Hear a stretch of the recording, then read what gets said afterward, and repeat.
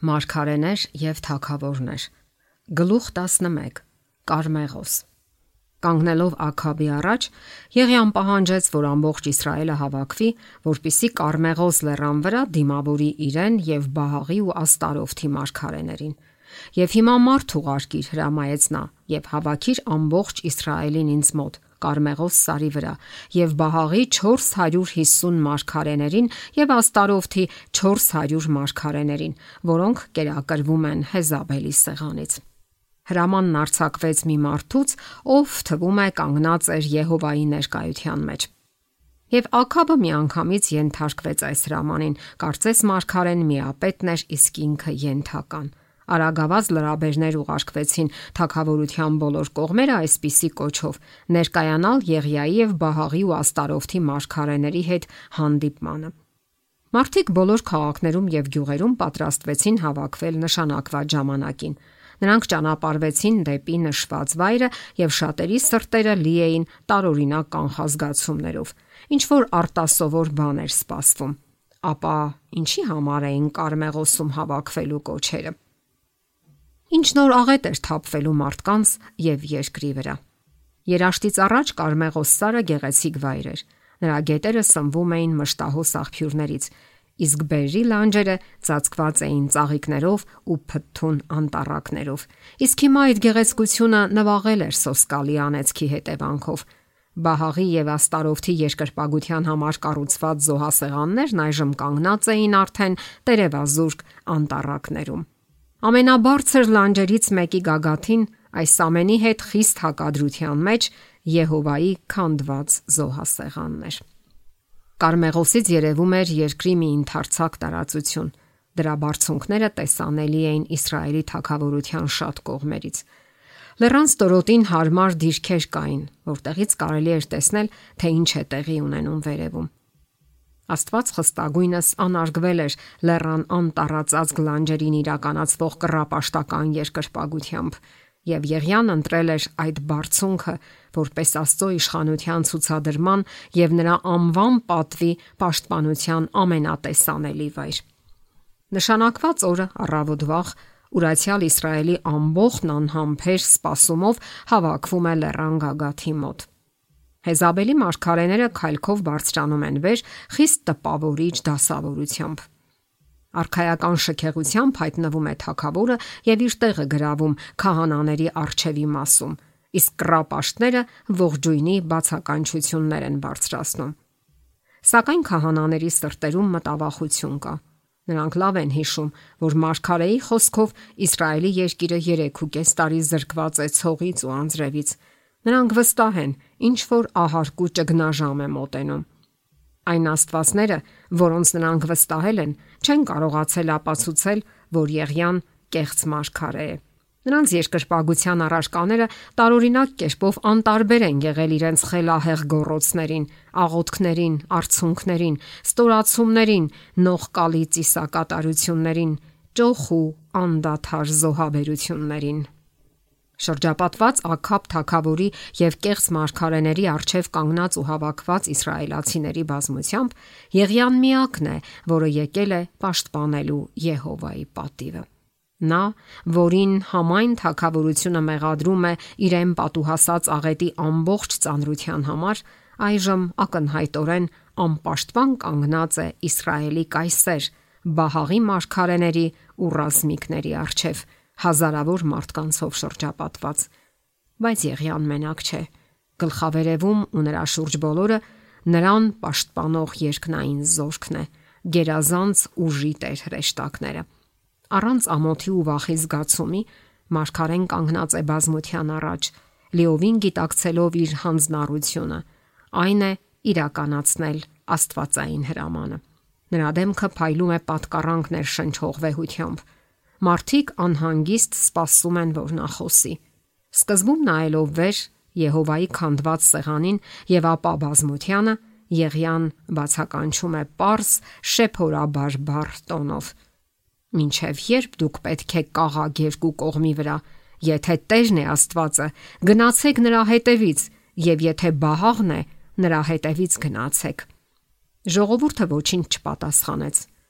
Մեծաթիվ հավաքվածների մեջ չկար մեկը, որ համարձակվեր ցուցաբերել իր հավատարմությունը Եհովայի հանդեպ։ Խաբեությունն ու կուրությունը սև ամպի նման տարածվել էին Իսրայելի վրա։ Այս ճակատագրական ուրացությունը միանգամից չէ, որ պարուրել էր նրանց, այլ աստիճանաբար, քանի որ ժամանակի ընթացքում նրանք հրաժարվել էին ուշադրություն դարձնել նախազգուշացման ու հանդիմանության խոսքերին, որ Տերն էր ուղղել նրանց։ Ամեն անգամ, երբ նրանք խուսափում էին ճշմարտությունը գործելուց, մերժում ապաշխարության ամեն մի կանչ, նրանց մեղքը խորանում էր եւ ավելի հեռացնում երկնքից։ Եվ հիմա, այս ճգնաժամի պահին, նրանք համառորեն հրաժարվում էին կանգնել Աստծո կողմը։ Աստված ատում է անտարբերությունն ու անհավատարմությունը, որ դրսևորվում է իր գործում ճգնաժամային պահին։ Համայն դիեզերքը անասելի հետաքրքրությամբ դիտում է բարու եւ չարի միջև մեծ պայքարի եզրափակիչ տեսարանները։ Աստծո ժողովուրդը մոտենում է հավերժական աշխարհի սահմաններին։ Ինչը կարող է ավելի կարևորվել, քան հավատարմությունը երկնքի Աստծո հանդեպ։ Դարերի ընթացքում Աստված ունեցել է իր բարոյական հերոսները։ Այսօր եւս նա ունի մարդիկ, որոնք Հովսեփի, Եղիայի եւ Դանիելի նման ամոթ չեն համարում իրենց համարել նրա ընտրյալները։ Նրա հատուկ օրհնությունն ուղեկցում է գործող մարդկանց ջանքերը։ Մարդիկ, որոնք չեն խոտորվի պարտականության անշեղ գծից, այլ աստվածային ուժով կհարցնեն, ով որ Տիրոջն է պատկանում։ Մարդիկ, որոնք չեն բավարարվի միայն հարցնելով, այլ կպահանջեն, որ նրանք, ովքեր որոշում են միանալ Աստծո ժողովրդին, առաջ քայլեն եւ բացահայտ դրսեւորեն իրենց նվիրվածությունը թագավորների թագավորին եւ տերերի Տիրոջը։ Այսպիսի մարդիկ իրենց կամքն ու ծրագրերը ենթարկեցնում են Աստծո օրենքին։ Նրա հանդեպ սերը մղում է, որ իրենց կյանքը թանկ չհամարեն։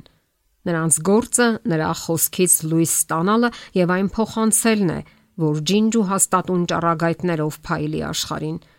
Նրանց նշանաբանը հավատարմությունն է Աստծուն։ Մինչ Կարմեղոսի վրա Իսրայելը կասկածում ու տատանվում էր, Եղիայի ձայնը կրկին խախտում է լռությունը։ Միայն ես եմ մնացել Տիրոջ մարգարե, իսկ Բահաղի մարգարեները 450 հոգի են։ Արդ թող մեզ 2 զվարակ տան, եւ նրանք թող իրենց համար ընտրեն 1 զվարակը։ Կտրտեն այն եւ դնեն փայտերի վրա, բայց կրակ չվառեն։ Ես էլ պատրաստ եմ մյուս զվարակը եւ դնեմ փայտերի վրա, բայց կրակ չվառեմ։ Հետո դուք կանչեք ձեր Աստծո անունը, իսկ ես կանչեմ Տիրոջ անունը, եւ այն Աստվածը, որ կրակով պատասխան կտա, նա է Աստվածը։ Եղիայի առաջարկն այնքան խելամիտ էր, որ ժողովուրդը չկարողացավ խուսափել դրանից եւ քաջություն հավաքելով մի կերպ պատասխանեց. լավ խոսք է։ Բահաղի մարգարեները չհամարձակվեցին անգամ ձայն հանել իրենց անհամաձայնությունն արտահայտելու համար։ Դիմելով նրանց, Եղիան հրամայեց. ընտրեք ձեզ համար մի զվարակ եւ առաջ դուք պատրաստեք, որովհետեւ դուք շատ եք եւ կանչեք ձեր Աստծո անունը, բայց կրակ մի վառեք։ Արտակուստ համարցակ ու հանդուգն, բայց ահը մեղսաթաթախ սրտերում կեղծ քահանաները պատրաստում են իրենց զոհասեղանը, տեղադրելով փայտն ու զվարակը, ապա սկսում են իրենց հմայախոսությունները։ Նրանց ճիչերը կրկին ու կրկին արձագանքում են անտառներում եւ շրջակա բարձունքներում, երբ նրանք կանչում են իրենց Աստծո անունը. Ով Բահաղ, պատասխան տուր մեզ։ Զոհասեղանի շուրջը հավաքված, ոստոս տալով, ցավից կծկվելով, գոռգոռալով, մազերը պոկելով, մարմինը կտրտելով, քահանաներն աղերսում են իրենց Աստծո օգնությունը։ Առավոտն անցնում է, գալիս է ցերեկը, սակայն նշան անգամ չկա, որ Բահաղը լսում է իր մոլորյալ հետևորդների կանչերը։ Ոչ մի ձայն, ոչ մի պատասխան նրանց խելահեղ աղոթքներին։ Զոհաբերությունը մնում է չիրականացված։ Շարունակելով իրենց անձնավեր բարեպաշտությունը, ճարպիկ քահանաները շարունակ հնարքներ են մտածում, փորձելով կրակ վառել զոհասեղանի վրա եւ մարդկանց հավատացնել, թե կրակը հենց Բահաղից է գալիս։ Սակայն Եղիան ամեն վայրկյան հետևում է նրանց, որ խաբելու որևէ հնարավորության հույսը կորցրած շարունակում են իրականացնել իրենց անմիտ արարողությունները։ Երբ կեսօր էր դարձել, Եղիան նրանց ծաղրեց ասելով. Բարձր ձայնով կանչեք, քանզի նա Աստված է, գուցե խոր մտածության մեջ է, կամ զբաղված է եւ կամ ճանապարհորդում է, գուցե նա քնած է եւ պետք է զարթնի։ Եվ նրանք բարձր ձայնով կանչում էին եւ ըստ իրենց օրենքի սրերով ու գեղարդներով ծակծկում էին իրենց մարմինները, մինչեւ որ արյուն էր թափվում իրենց վրայից։ Կեսօրն էլ անցավ։ Նրանք դեռ մարգարեանում էին, մինչև հացի ընծայի մատուցման ժամանակը,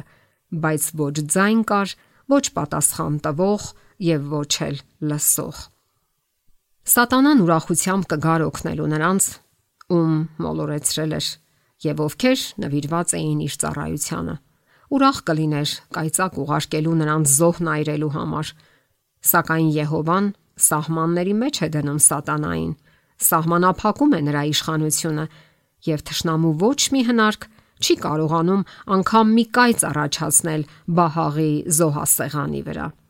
Ի վերջո քահանաները հուսահատվեցին։ Նրանց ձայնը խռպոտվել էր գոռալուց, իսկ հագուստներն արժանաթաթախ էին ինքնախարազանման վերքերից։ Կատաղությունից թուլացած հիմա նրանք իրենց խնդրանքներին խառնում են արևի Աստծո սոսկալի անեծքները։ Իսկ Եղիան շարունակում է ուշադիր հսկել, գիտենալով, որ եթե ինչ-որ հնարքով հանկարծ քահանաներին հաջողվի կրակ վառել իրեն սեղանի վրա, իրեն վարկենապես ծվեն կանեն։ Մոտենում է երեկոն։ Բահաղի մարգարեները հոգնած, թույլ ու շփոթված են։ Մեկը մի բան է առաջարկում, մյուսը մեկ այլ բան, մինչև որ նրանք դադարեցնում են իրենց ջանքերը։ Նրանց ճչոցներն ու անեծքներն այլևս չեն արձագանքում Կարմեղոսում։ Հուսահատ նրանք հրաժարվում են շարունակել մրցավազքը։ Ամբողջ օրը ժողովուրդն իրեն մոլորեցրած քահանաների ցուցադրումների ականատեսն է եղել։ Տեսել են նրանց վայրենի ցատկոտելը զոհասեղանի շուրջը, ասես կառչել են արևի այրող ճառագայթներից, դրանք իրենց նպատակին ծառայեցնելու համար։ Նրանք սարսափով են նայել, թե ինչպես են քահանաները հրեշավոր կերպով խեղում իրենց եւ հնարավորություն ունեն գիտակցելու կուրքին երկրպագելու անմտությունը։ Հավաքվածներից շատերը հոգնել են դիվապաշտական ցուցադրություններից եւ այժմ խոր հետաքրքրությամբ են սպասում Եղիայի գործողություններին։ Երեկոյան զոհի ժամն է եւ Եղիան հրամայում է ժողովրդին. եկեք ինձ մոտ։ Երբ նրանք առաջանում են դողդողալով, նա շարժվում է դեպի այն տեղը, որտեղ մի ժամանակ մարդիկ երկրպագում էին երկնքի Աստծուն, եւ որտեղ այժմ քանդված զոհասեղանն է եւ վերանորոգում է այն։ Նրա համար այս թողակույտն ավելի թանկ է, քան հոյակապ հեթանոսական զոհասեղանները։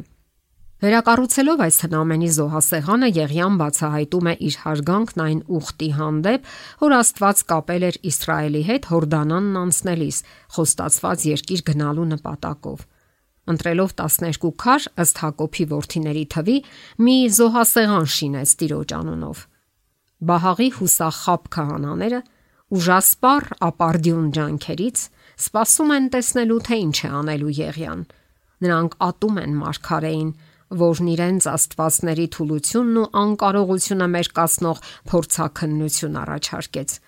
սակայն նրանք նաև վախենում են նրա ուժից։ Ժողովուրդը նույնպես վախեցած է։ Սպասումից գրեթե շնչակտուր նայում է, թե ինչպես է Եղիան շարունակում իր նախապատրաստական աշխատանքները։ Մարգարեի սառը պահվածքը Բահաղի հետևորդների մոլի անմիտ մոլեգնության սուր հակադրությունն է։ Զոհասեղանի վերակառուցումն ավարտվում է։ Մարգարեն փոս է փորում դրա շուրջ բոլորը եւ կարգով դասավորելով փայտը, նախապատրաստելով զվարակը, այն տեղադրում է սեղանին եւ հրամայում ժողովրդին ջուր հեղել զոհի ու սեղանի վրա։ 4 սափոր ջուր լցրեք, կարգադրում է նա, եւ ածեք ողջակեզի ու փայտերի վրա, եւ ասաց. կրկին արեք, եւ կրկին արեցին, եւ ասաց. երրորդ անգամ արեք, եւ երրորդ անգամ արեցին, եւ ջրերը տարածվում էին սեղանի շուրջը, եւ փոսն էլ լցվեց ջրով։ Ժողովրդին հիշեցնելով երկար շարունակվող ուրացության մասին, որը եւ արթնացրել էր Եհովայի ցասումը, Եղիան կոչ է անում նրանց խոնարեցնել սրտերը եւ շրջվել իրենց հայրերի Աստծուն, որպիսի Իսրայելի երկիրը հարվածող անեծքը հեռացվի։ Հետո ակնածանքով խոնարհվելով անտեսանելի Աստծո առաջ, բարձրացնում է ձեռքերը դեպի երկինք եւ կարճ աղոթք հնչեցնում։ Առավոտից մինչ ուշ կեսօր Բահաղի քահանաները գոռում, գոչում, փրփրում ու թռչկոտում են, իսկ Եղիան աղոթում է։ Ոչ մի անիմաստ գոռգոռոց չի հնչում Կարմեղոսի բարձունքներում։ Նա աղոթում է, ասես գիտի, որ Եհովան այդտեղ է, ականատես տեսարանին, ականջալուր իր կոչին։ Բահաղի մարգարեներն աղոթում են անզուսպ, կսկտուր կերպով։ Եղիան աղոթում է պարզ ու ջերմեռանդ, Աստծուն խնդրելով ցուցաբերել իր գերազանցությունը Բահաղի հանդեպ, որպիսի Իսրայելը դեպի իրեն դառնա։ Ով Տեր, Աբրահամի, Իսահակի եւ Իսրայելի Աստված, խնդրում է մարգարեն, թող այսօր իմացվի, որ դու ես Աստված Իսրայելի մեջ,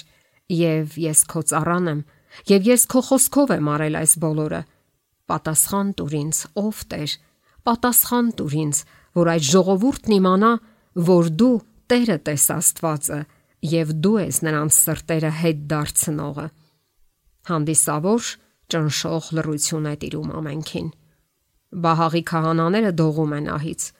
գիտակցելով իրենց մեղքերը, նրանք շտապ արժանի հատուցման են սպասում։